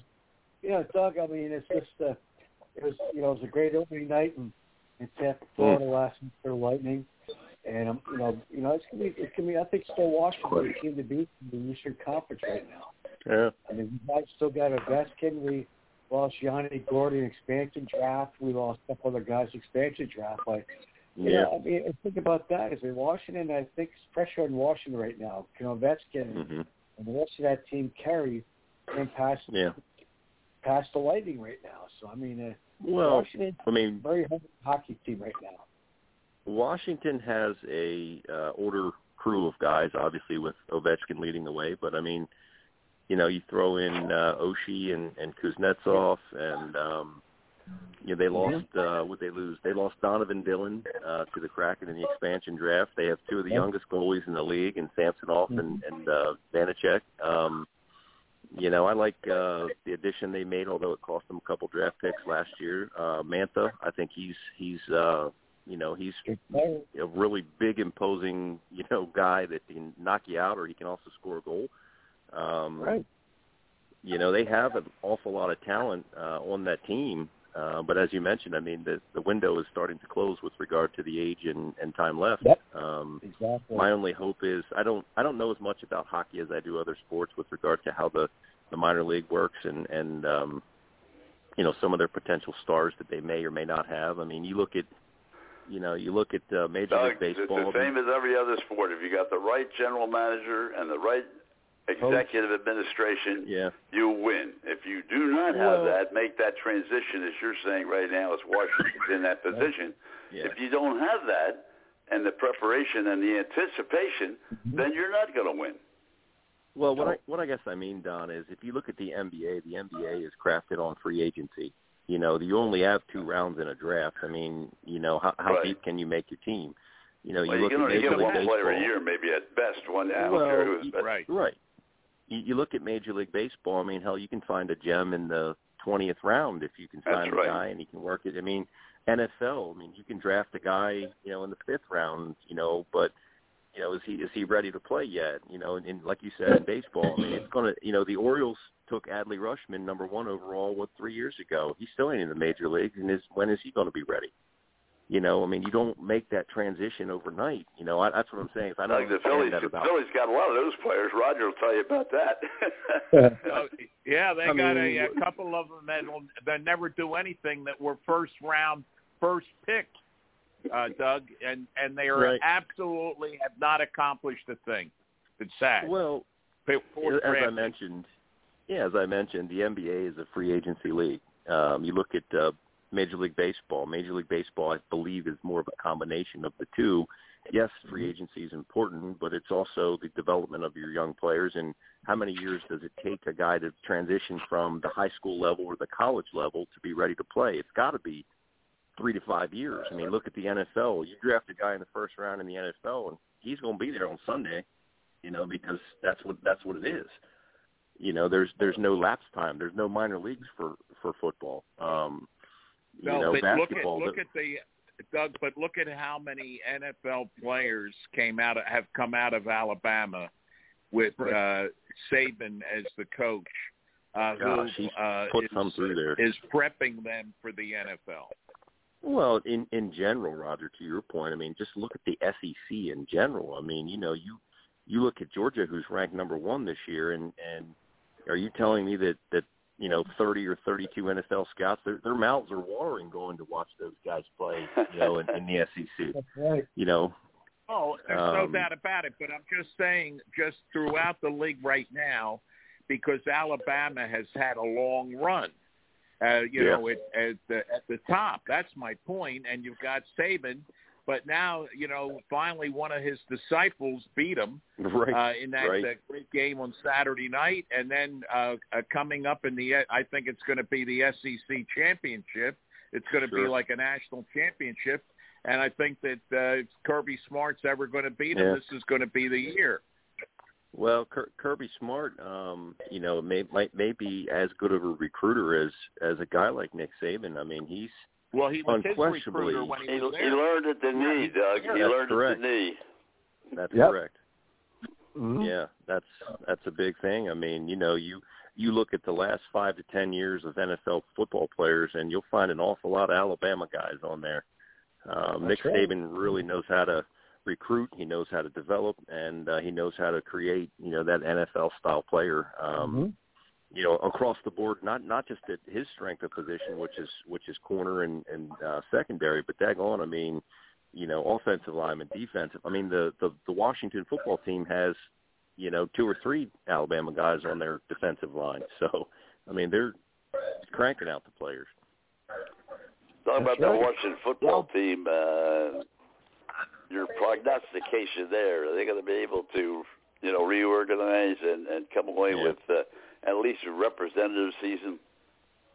Well, I think a lot of that hinges on their quarterback coming back off the injured reserve. I mean, I can appreciate Heineke, you know, coming in there and interjecting some, you know, youth and gunslinger mentality, but well, he got overhyped with what happened in the playoffs last year. Well, you know, he had an opportunistic, you know, scenario there where he got in there and did something good, and I think he's an adequate backup, and I think that you're not in a terrible deficit position to place him, you know, in there to be your quarterback. I mean, hell, he was better than what's his name that they drafted in the 1st round. Can't think of his name. He's the backup for the Steelers now. You know, the guy from Ohio State. I can't think of his name. Yeah, I know what you mean. I can't think of it either. I'm listening. I'm with it here. Yeah. But you know, they have some talented, skilled position players. They've had their own share of injuries. Their defense is pretty daggone good. You know, Chase Young is just so solid. Their defensive line is good. They lost Bostic, who was a really solid linebacker for them. You know, Sheriff, their offensive lineman, was a really good, solid stalwart of that line. I mean, the NFL is just such a physical, demanding collision type sport, and I for one can't. I love to watch Thursday night football games, but I think it's horrible for the sport. It's horrible for the game. You know, these guys that play on Sunday and just get their rear ends beat, you know, turn around 3 days later and play on a Thursday. It's just not good for it. It's not good for it, you know, and you see so many injuries because of that kind of stuff. Well, money. It's always been, and money. They're not going to change that, even though they keep switching channels now to put the games. Halftime, you don't know what channel the games are even on, but they keep switching everything around. But they're not going to give up Thursday night football, even if it all has to be on the NFL channel. They're going to keep playing, and I agree with you. It's very, very difficult. Not only that, but you know, they do give them 10 days if they fly to London, for instance, to play. Sure. But even that, to me, flying over to London to play a game, and we saw it last week. Certainly Roger did. He follows Atlanta very closely and living down there. Terrible football game. I mean, awful. The Jets and the Falcons. Awful game. Awful. No, you wouldn't pay a dime to see that game. But no, and you see the same thing on a lot of these Thursday night games where they have, they have Jacksonville and somebody, and it's just horrible. Yeah. Well, you know what I think they ought to do, and I'm with you, Doug, about the Thursday night game. And Don, it's either, the NFL Network does it, and then Fox, I think, picked it up like after the fourth week or the third week, and I think then they have it most of the rest of the season with the NFL Network. But the players don't want it. Okay, I know that. We all know that. But here's the other thing. I think if you're going to do it, why not have the bye for the Thursday night teams on that weekend before they play? Sure. Because then they get 10 days after and 10 days before. Roger, that only makes common sense. We don't work under the common sense theory. Right. They don't. No, they don't. Yeah, I mean, it'd be a lot to ask to map that out, in a little deeper fashion. But as you mentioned, I mean, it's all about dollar bills. And, Don, to your point, it's hard to find the games. Well, that's by and large why they have remotes now that I guess you can talk to say, find me an NFL football, and then it'll just magically appear. Well, baseball's worse. I mean, trying to find the playoff games and what team's playing on what channel is, I mean, you got to get the paper out and start going down the list because, I mean, it's crazy. You know what? To that point, too, if you want to talk baseball for whatever time we have left, I just don't understand how the hell the Giants are that good of a baseball team. How did they win that many games? I mean, you look at their lineup and think, I mean, the Dodgers should have just absolutely kicked their rear ends. You look at the Dodgers staff of Scherzer, Kershaw, Buehler. I mean, come on, man. I mean, how are you going to beat those guys in a 5-game series? And they're, what is it, 2-2 now? 2-2, yeah. Mm-hmm. Yeah. I mean, the Dodgers are just they're the Yankees of the National League. I mean, the thing is, over 162 games, I mean, it doesn't seem possible that 162 games, the Giants they beat the Dodgers by one game. I mean, it's not a fluke. I mean, and they're doing the same thing in the playoffs. They're playing them right to the ground in the playoffs. They go out and get Max Scherzer. He was 12-0 before he had his last loss in the playoffs. His ERA was like .78. He pitched 7 innings, struck out 10, and lost. The only break you get with Scherzer is that right now you get to the 7th inning, you got a chance you're going to get him out. Maybe 7 1/3, something like that. Get him into the 7th and 8th and 9th innings. You got a little bit of a shot. So we'll see what happens. But the other thing is too, and I know that Roger doesn't like to hear because Kepler's not one of his favorites, but everybody on the Giants this year, from Posey right on down, he was hurt a little bit, but they all played over and above their heads. I mean, they all had almost all had career years. I mean, it's hard to believe how this group of people could come together and every one of them have a pretty much career year. Right. That's beauty of sports, I'll man. tell you what else is interesting. I have to give them some credit as far as player personnel goes. Did you see who's playing first base for the Giants? Darren Ruff.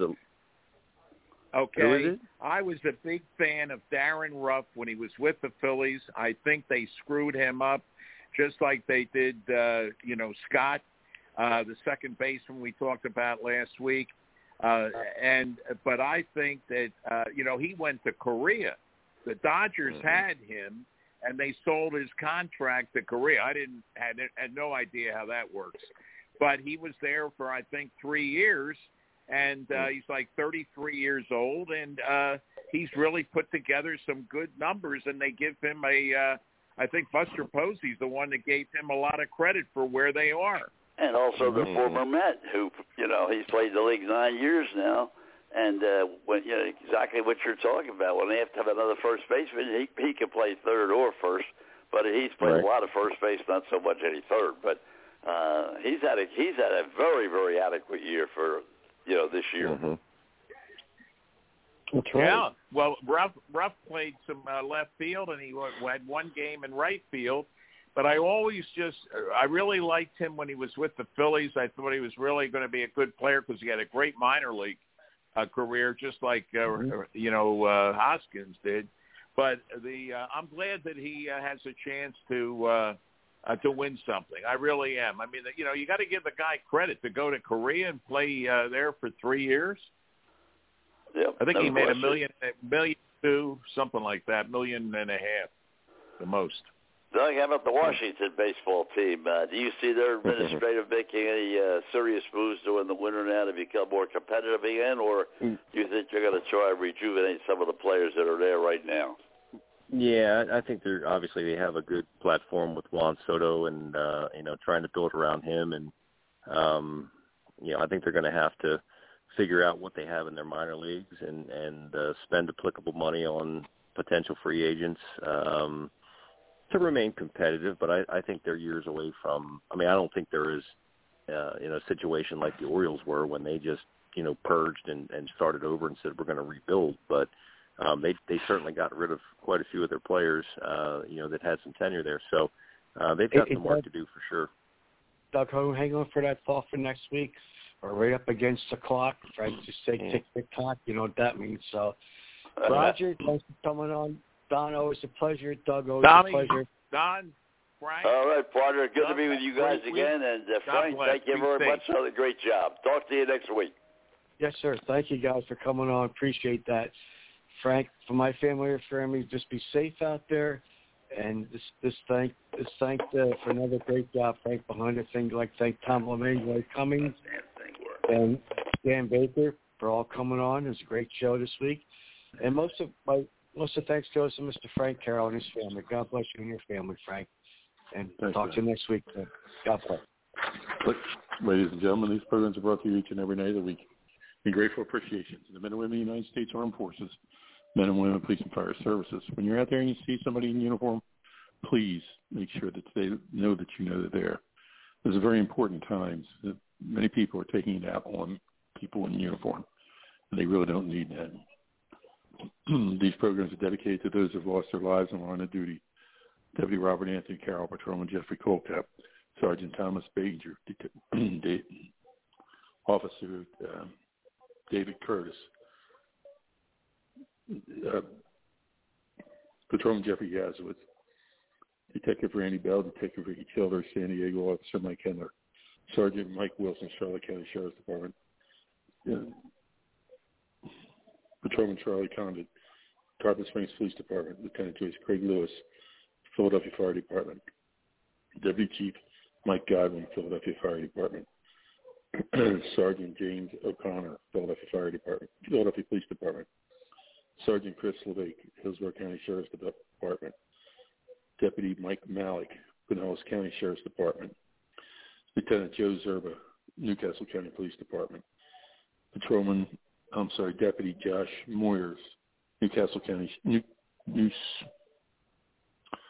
Nassau County Sheriff's Department, Captain Matt Letourneau, Wilmington Police Department, Deputy Mike Rodriguez, Wilmington Fire Department, Trooper Joe Bullock, Florida Highway Patrol, Trooper Charlie Richards, Florida Highway Patrol, Chief Al Hogle, Longwood Key Police Department, Chief Jimmy Ford, Wilmington Fire Department, Captain Chris Leach, Wilmington Fire Department, Captain Lieutenant Arthur Hope, Wilmington Fire Department. Lieutenant Jerry Ficus, Wilmington Fire Department. My brothers and sisters, you may be 10-7 at this point in time, and sometime we'll be 10-10 at the table of the Lord. Until that time, may the rose raise up to meet you. May the winds be always at your back. May the rains fall softly on your field, and the sun shine lightly on your face. Until we meet again, may the good Lord keep you and your family always in the hollow of his hands. Good night. God bless, and have a great week. Shem Alek Ma'ilama, Shem Ahezahilma, Son Hashem Nevoratfet, Hakuig again Ma'ilma, Shem Alek Ma'ilama, Shem Ahezahilma, Son Hashem Nevoratfet, Hakuig again Ma'ilma. Grief and pain are all I know. My heart is sore, my tears will flow. We saw him go, I will with you. No word we know of him, my home. Shem Ahezahilma, Shem Ahezahilma, Son Hashem Nevoratfet, Hakuig again Ma'ilma. The proud and gallant Chevalier, a high-born scion of gentle mien, a fiery blade engaged to lead, he'd break the bravest in the field. Shem Ahezahilma, Shem Ahezahilma, Son Hashem Nevoratfet, Hakuig again Ma'ilma. We'll sing his praise as sweet harps play, and proudly toast his noble fame. We'll stare at hand with mind aflame,